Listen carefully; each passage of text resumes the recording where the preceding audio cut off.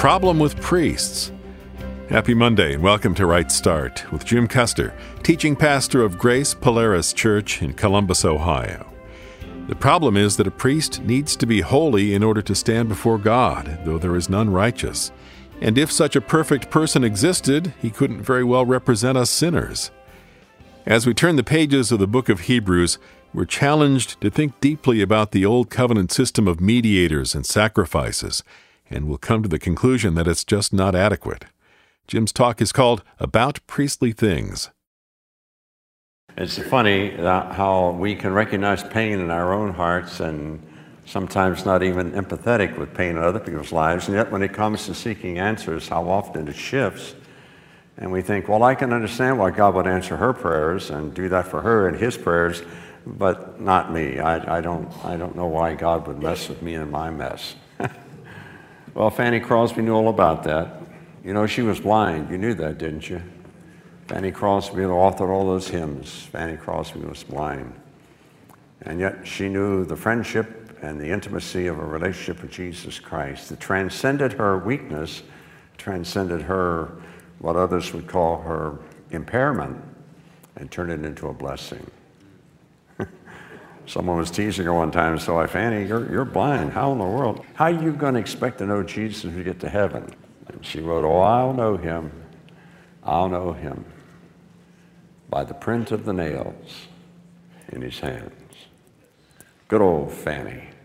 I'm anxious to meet her in heaven. There she'll have full sight. But much of her full sight here in this world was based upon things that she learned, because as a person without physical sight, she learned to trust Jesus Christ and take his promises seriously. Good advice for all of us. Hebrews, please, in your Bible, the book of Hebrews. The writer of Hebrews in chapter 3, verse 1, challenges us. He says, therefore, holy brothers, now note that, holy brothers, and this is Hebrews 3:1. Therefore, holy brothers and companions in a heavenly calling. Note, he's writing to believers. Mark that.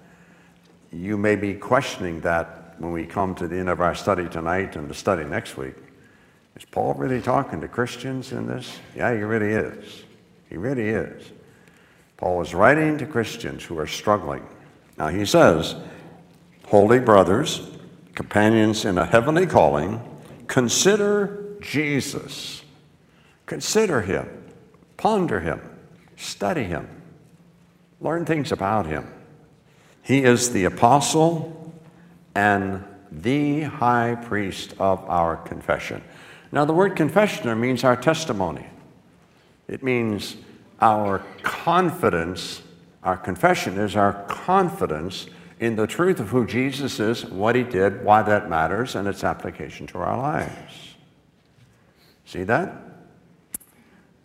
So the writer challenges us to think about Jesus as the apostle and as the high priest. When you come then to chapter 4 and verse 14, he picks up the passage we're headed into tonight, and he says, therefore, since we have a great high priest, there it is again, since we have a great high priest who has passed through the heavens, that means all the space and anything that stands between this spot I'm on tonight, anything that's out there in the skies and everything, he has passed through it. He has moved through it in triumphal victory as conqueror and Lord of all creation. He has passed through the heavens. Who is it? Jesus, the Son of God. Let me park there for just a second. People sometimes become confused about that phrase, the Son of God, especially when it's used in relationship to Jesus and his ministry on earth, the only begotten Son of God. We'll come to that in a minute. That's not saying that God the Father had a baby with Mary and it happens to be Jesus. What that's saying is that God the Son, one of the three persons of the unique triunity of the Godhead, the Son. God the Son. He's always been God. He didn't become God. He always has been God. But he did become man. And as man, he came into our world, lived among us, gave testimony, gave revelation, gave light. He was the message of God, spoken in flesh and blood. He is God the Son. That's who has passed through the heavens. That's who our great high priest is. And since we have this great high priest, let us hold fast to the confession. That is, let's not be embarrassed to confess what we know to be true and what we receive as absolute fact about Jesus Christ. We're told that he, though he is God the Son, we're told that he is not a high priest who is unable to sympathize with our weaknesses, but he is one who has been tested in every way as we are tested, yet without sin. So although he's God, he's sympathetic with us, not out of existential pity, but he has actually gone through the experience of human life. He knows what it's like to be tempted. We'll see more about that in just a minute. But out of his experience as man, he knows how we feel, and he empathizes, he sympathizes with us. In other words, God, Jesus, knows everything that can be known about you more than you know about yourself. And guess what? He loves you. And here's the shocker. He really wants to deliver you from the power of sin. He wants to deliver you from the power of distance from God. He wants to deliver you from death. He wants to make you just like himself. Incredible. Now, he knows you. You don't have to come to him and say, well, you know, God, I'm a terrible sinner. He'll smile and say, oh, I know all about that. Matter of fact, I know about your sins more intimately than you do because I paid the price for your sins. I suffered the penalty that you should have suffered and you will suffer if you will not accept my gift of forgiveness. So I know all about your sins, all of them. The thoughts, motives, I know all about that. I know who you are. I've known you from before you were born. You see that? Incredible. So the writer of Hebrews wants us to know that we can come here to this place he calls the throne. See it there, verse 16? Therefore, let us approach the throne of grace with boldness. Now that's a quick fix. Let me explain something. High priests in the Old Testament did not go into a place of throne, okay? In fact, in the Old Testament, the high priest was forbidden to also be king. Those two powers were separated. God would call other people, like David and Solomon, to be king, and they were not permitted to do the priestly functions. The high priest was called to the priestly functions, and he was not allowed to rule. So here you have something that the writer he's not sneaking it in, but he assumes that we already know that. Because when Jesus passed through the heavens, where did he stop? At the throne of God. And what did he do? He sat down on the right hand of the Father on the throne of the universe. So the writer assumes we know that, but you got a bit of mixed metaphors here. You see that? You got something true of Jesus that was not true in the Old Testament on the earth among the Jewish priests and high priests and the kings. Let us come to the throne. Now imagine that. Imagine that. Jesus doesn't talk behind his hand like this and say, look, I'd be very embarrassed if you showed up in heaven. I mean, if you came into the throne room, it would embarrass me to death. One of the angels might say, Jesus? You know him? Jesus? You know her? That's destroyed. The passage tells us that as those who are born of God, those who are born again, those who have received Jesus as Lord and Savior, we're invited into the throne room. One sitting on the throne is our Father. The one next to him on the right-hand side is God the Son.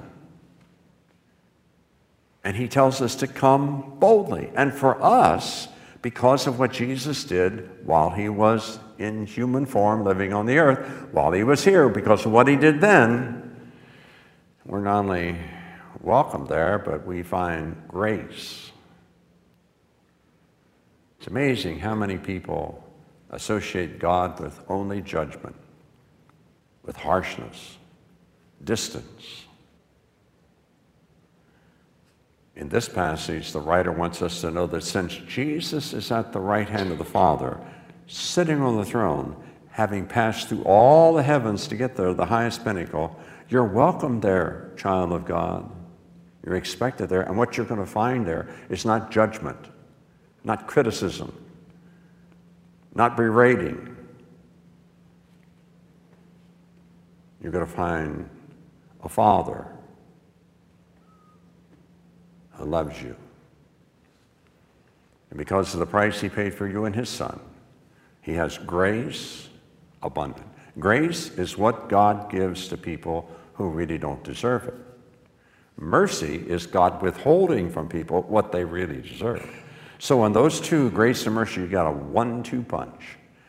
Have you been to the throne today? Have you had time in your busy, precious schedule to take those burdens and cares and go into the very throne room of God and pour out your heart? Well, there's the promise right there. You can read it. Let us approach the throne of grace with boldness so that we may receive mercy and find grace to help. God wants to help. God wants to be your partner. God wants to be your Savior. Incredible passage. Okay. Take a big deep breath now. Fasten your seatbelt. For the next 4 chapters, we're going to be on one huge roller coaster ride. Oh, you don't believe that? You've not read Hebrews. You've read Hebrews? You know what I'm talking about. Look how the writer takes us now and unpacks this incredible benefit, this unspeakable, rich blessing that's ours, because at the throne is one called Jesus, who is our high priest. He's there on our behalf. Now look at it. Chapter 5, verse 1.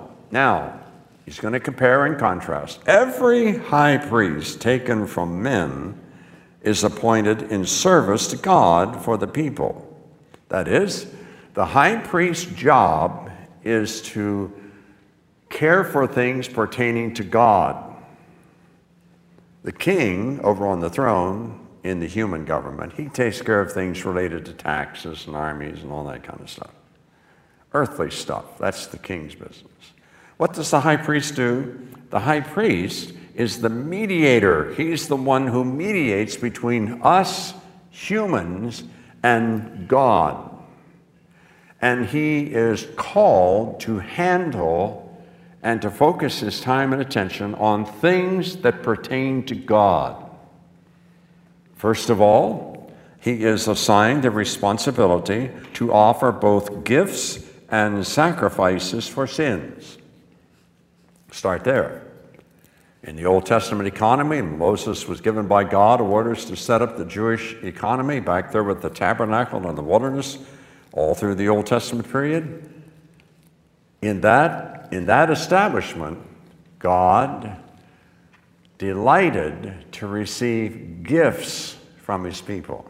That is expressions of thanksgiving, expressions of praise, expressions of worship and wonder. I wonder sometimes how many of us sit in worship services and never really worship. Our thoughts go no higher than the ceiling. We can become distracted by things that are just human. And that whole hour can go by and we never really lift to God attitudes of praise, thoughts, words of expression of appreciation, thanksgiving, love, adoration. That's what worship is. That's what the high priest was called to do. He was the one who had certain symbolic actions he went through, certain rituals he performed, through which he expressed the adoration, the love for the people of the covenant, the people whom he was represented. He would stand between those people and their adoration for God and offer up sacrifices. Remember the incense? Remember the incense? I know most of us, especially we Gentiles, we're dumber than mud when it comes to the Old Testament worship service. I know that. And you really realize that if you go with me to Israel. And there you see models of the temple, and you see all these things that have been restored and built, ready for the next temple, which will be along pretty soon now. And you see those things and you realize, I never realized that. I never realized that. I never realized that. I never realized that. Yeah, well, the writer realized all of that, and he's capsulated the work of the high priest. He is taken from men, that is, he's a human person, and he is appointed to give his life in those things pertaining to God. He lifts the offerings, lifts the praises.